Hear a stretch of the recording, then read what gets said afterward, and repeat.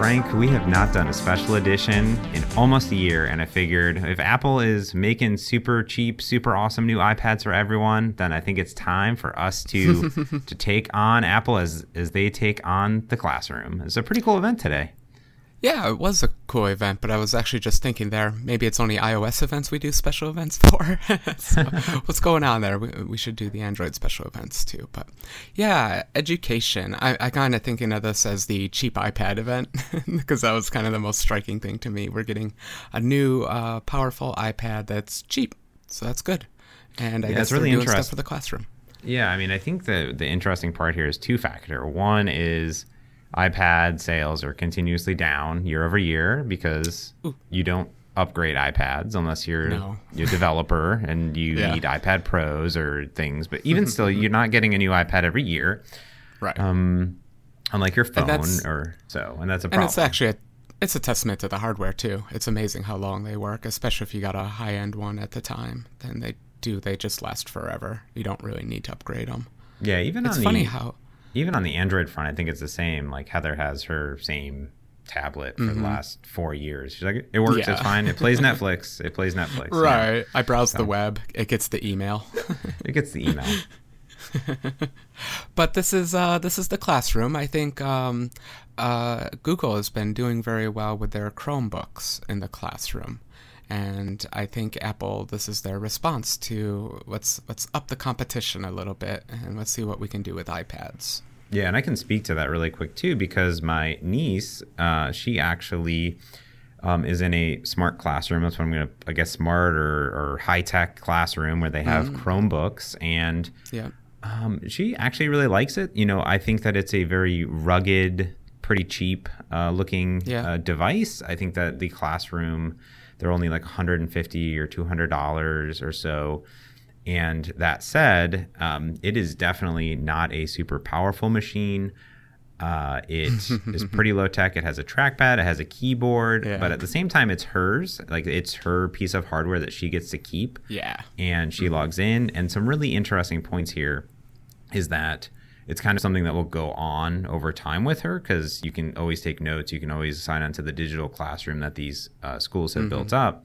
But that said, it's pretty rugged because it has some duct tape on it. It's fallen a few times. Let's just say it's. Are they? Do they have a touch screen? Do you have to protect the touch screen? That one did not have a touch screen, I don't think, but some of them definitely do. And in fact, yesterday they just announced Acer just announced a Chrome OS tablet, which will combine Android apps and Chrome OS together in tablet form, which is interesting. But I will say I think that the Chrome OS laptop is a win for the classroom because it has a keyboard. I think everything is in there, and I think that's important as we kind of talk about the iPad and its penetration into the classroom that Apple really wants to take. So. Yeah, and they were promoting all the non-keyboard stuff, so the pencil got a lot of attention in this one. They're like, look, we got this super awesome pencil.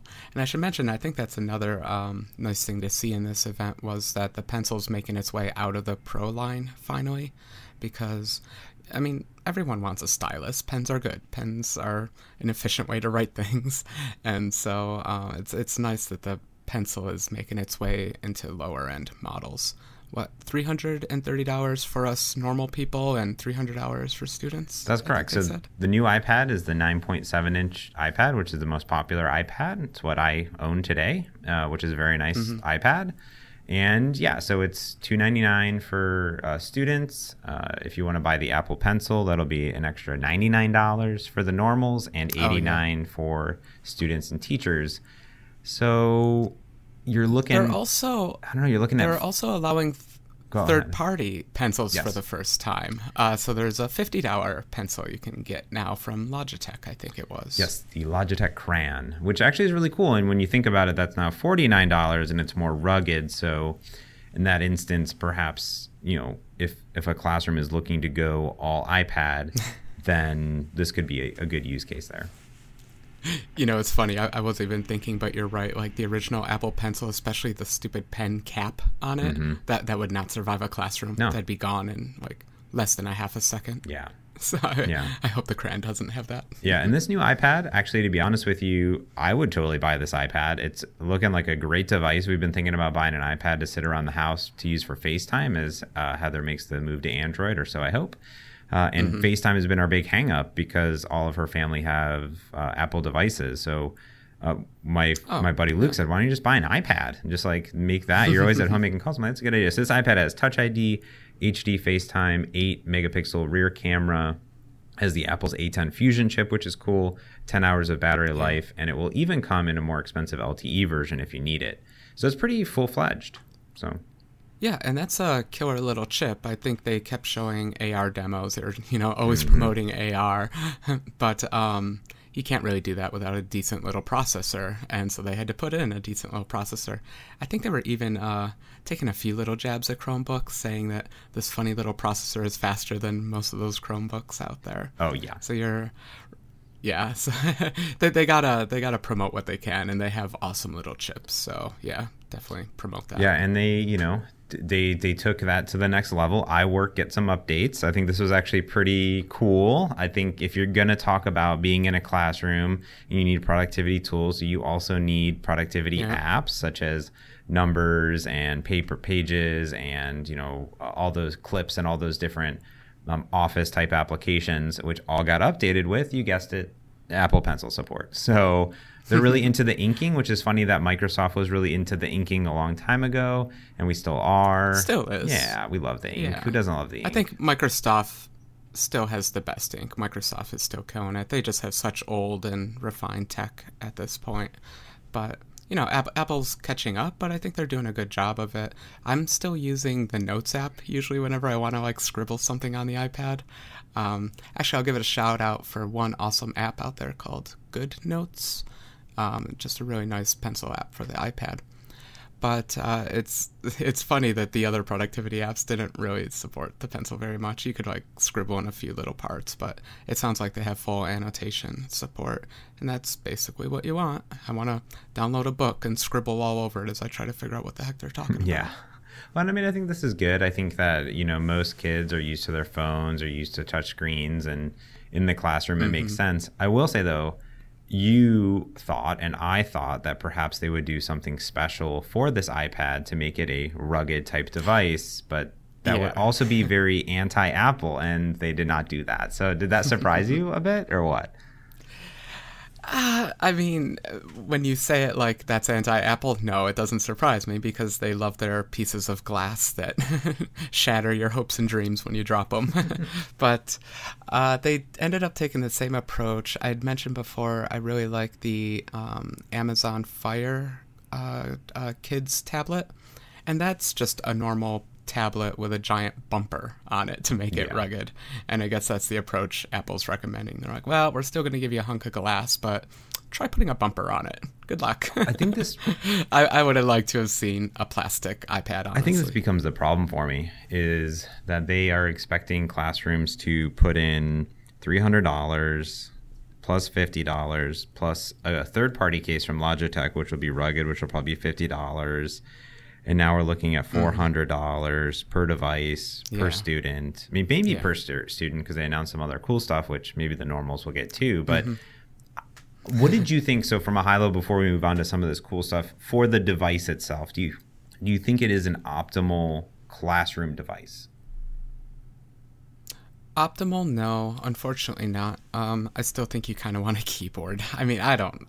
It's a terrible thing that we make kids type long reports, but we make kids type long reports. I guess it depends on the class too. For a science class, it's perfectly fine. A chemistry, physics class, perfect. But if for an English class, it's going to be a little annoying to type reports on it without a keyboard and things like that. I don't know. These young kids, can they handle the on-screen keyboards? Because I would hate to type a 2,000-word essay on it. I don't know.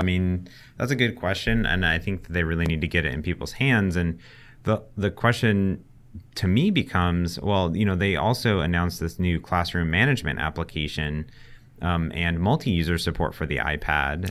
And so the question is, are they thinking that every student will get an iPad, or is it that, a classroom will get 3 or 4 iPads to do this AR stuff? And then in that case, okay, well, then you don't really need inking and you don't need the hard case, you're doing augmented reality stuff, but then, well, are 30 kids going to share 5 iPads? I'm kind of confused on the use case there, Yeah. I'm happy. We keep talking around it, but let's just say it. So they announced multi-user support for the iPad, which is a really big change to iOS. We've never had. Welcome to the party. And we only had it on Android for 7 years. You don't need it. Well, maybe you do. But the normals don't get it, as we keep saying. That's us so far. But you can imagine maybe iOS. What's next? 12, 15? Yeah, what are we up to?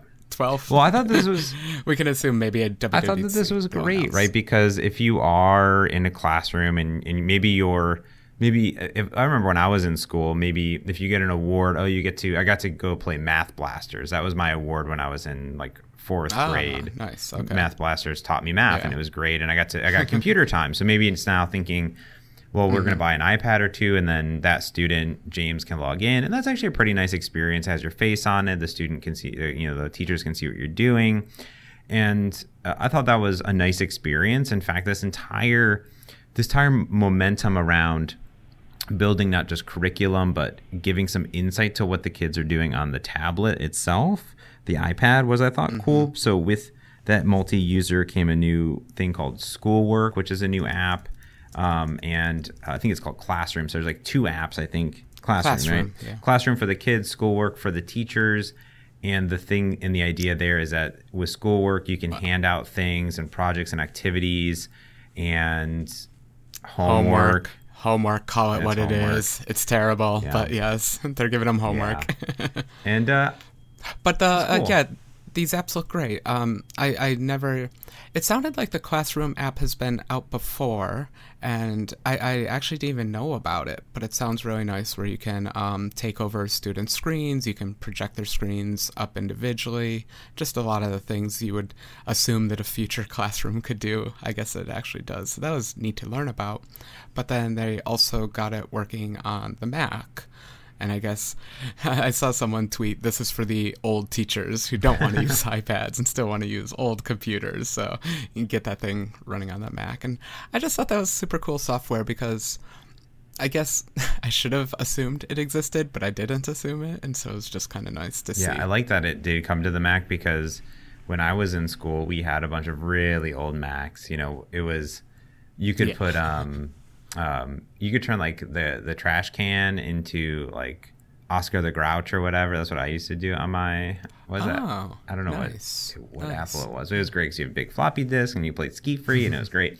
That was my education in the classroom. But we had these big labs, with rooms. So it seems like that's really changing. And I think they're changing all these software too. So we saw updates to not only the iWork suite, but GarageBand and a bunch of other apps that are getting this thing called ClassKit. So can maybe Frank explain, yet another kit for us to integrate into our apps?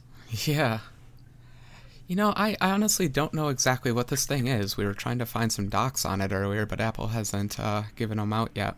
And what it does, this is for the homework.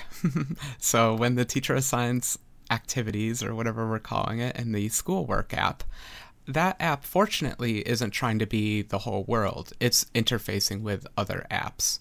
And it sounds like ClassKit is the API that we'll use to basically get info from the Schoolwork app and, send info back, like the student's progress, or maybe if it's even a testing app, it could be the test scores. I don't know. I'm guessing here a little bit. I'm actually excited for it, though. I think a lot of my apps actually kind of fit into this category, especially iCircuit. I think circuits might be a little too advanced for... they seem to be targeting more elementary and middle school. But, if a professor at a college can assign some circuit homework, I'd love to support that. Oh, man, I think that this is absolutely perfect for you, Frank. And in fact, I think you're not giving the kids enough credit, because right now, trending in all the games, if you go into the STEM areas of Target, I buy my nephews, who are 10 years old, all of these circuit builders to gamify. Cool. I think that if you did this class kit, and you had, instead of just, hey, build your own circuits, let's build how to make, I don't know what circuits are, but let's build this thing, build this thing, and then there was some graffiti that fell and you got awarded. I think that this, out of the entire event, was the most exciting to me, because I look at your math, little Calca, yeah. your Calca. Well, not only just Calca, but your math challenge game or whatever. I think you could do that. Right? That. Yeah. You're telling a deep, dark secret of my terrible math game that I'm the only one who enjoys it. I love it. I play it all the time. But if there was some gamification, this I think is nice, because we're gamifying the classroom. And you know what kids like, and what I like as an adult, is instant gratification. And any way to bring instant gratification is great. I mean, here's a good example. I was booting up Sea of Thieves, which is a new game from Rare, one of my favorite publishers here at Microsoft, and they drop you into the game and they don't tell you how to do anything. And I am confused. And I love it. I love it. I was like, I don't know what I'm doing. And I was really upset for hours until someone explained the game to me. But if I look back on when I played World of Warcraft for the first time, I was immediately brought into a world, told what to do, got rewards, instant gratification. And that's what kids are used to on these mobile devices. And I think ClassKit can really bring that into the classroom. I think that'd be cool. Yeah. This is another one where I feel like some of these features should leak out to us normals. Like, can't I assign my friends some homework? Like, go do this. But just going back to iCircuit again, it's actually always been a plan of mine to turn it into an education app. And it's been years and years, and I've never done it because, well, it turns out writing books is hard and teaching is hard and all these things. But I think this is finally going to give me the incentive to do that little bit of extra work to add an education component to the app. All right, last thing I want to talk about, Frank. Are you ready? Uh-oh. There's a few more things. So which one are you picking? The big one that I want to talk about is 200 gigs of iCloud storage. How do you feel about that? Oh, seriously? We're ending on that? Oh, you're such a nerd. You're a cheap nerd. So what's the default right now is like 5 gigabytes? Yeah. And then for students, they're upping it to 200? Yeah, correct. Amazing. All the jigs. Yeah. Now, the question I have is, one, normals will not get this. But what happens when a student transfers into becoming a normal? Are they going to have to, pay? I had the exact same thought. And they're going to make them back charge them a little bit. Well, for 4 years. We're going to have to take out... You knew this was a loan, student loans for iCloud. Oh, my goodness. Oh, that's funny. I had the exact same question, though, but it's Apple. You assume they asked themselves that question, too, and it's a part of some agreement. They just delete all your precious photos, all your precious lab reports. Gone. I don't know. Yeah. That's a good question. Yeah, my favorite part of the entire event, because I want to kind of talk about the event as a whole. Were there any other specific topics that we missed out already? Yeah. What did we miss? I do. I want to give a little shout out. We've had the iBook Author program on the Mac for a while now, and that's great. It's a great little program. Comes with all sorts of weird licensing stuff, but whatever. It's a nice program. Well, we didn't have anything on the iPad for that, and along with the upgrades to the iWork suite that you were mentioning are these upgrades to generate ebooks and such from Pages and maybe the others, but definitely Pages. So that's super cool. That's a good. I forgot about that. They snuck that in there. Yeah. They snuck in a bunch into this event. I think actually it almost ended, and then we're like, oh, it's not done yet. And then Tim Cook came back on stage and talked for another 5 hours about something. Yeah. So. Well, he always closes the show and shows us a very happy, feel-good video. Gotta have one. So, in your pantheon of events, how did this one rank? That is a very good question. Well, one thing that was really interesting is that they use calligraphy everywhere, which you pointed out immediately. And I am the worst at everything calligraphy and cursive. Oh. And I don't know. I think the event was fine. It was fine. I think what'll be interesting is how are they going to align the iPad? I guess this is just the new 9.7 inch iPad. So when you go to the website, there's iPad Pro, iPad, and iPad Mini, which should just go away at this point. But does it get more complicated? I don't know. Well, there's. I'll take exception to your Mini. They should bring the Mini back. But I will say this is kind of an ideal developer iPad, too. Like if you need to buy an iPad to test your software on. $330, you're going to be testing on Well, actually, this is a little unfair because it's a very fast processor, but I was going to say like a standard iPad, because if these roll out the way I assume Apple wants them to roll out, these will be the new standard iPad for at least a few years, and probably many more if they're making their way into a classroom.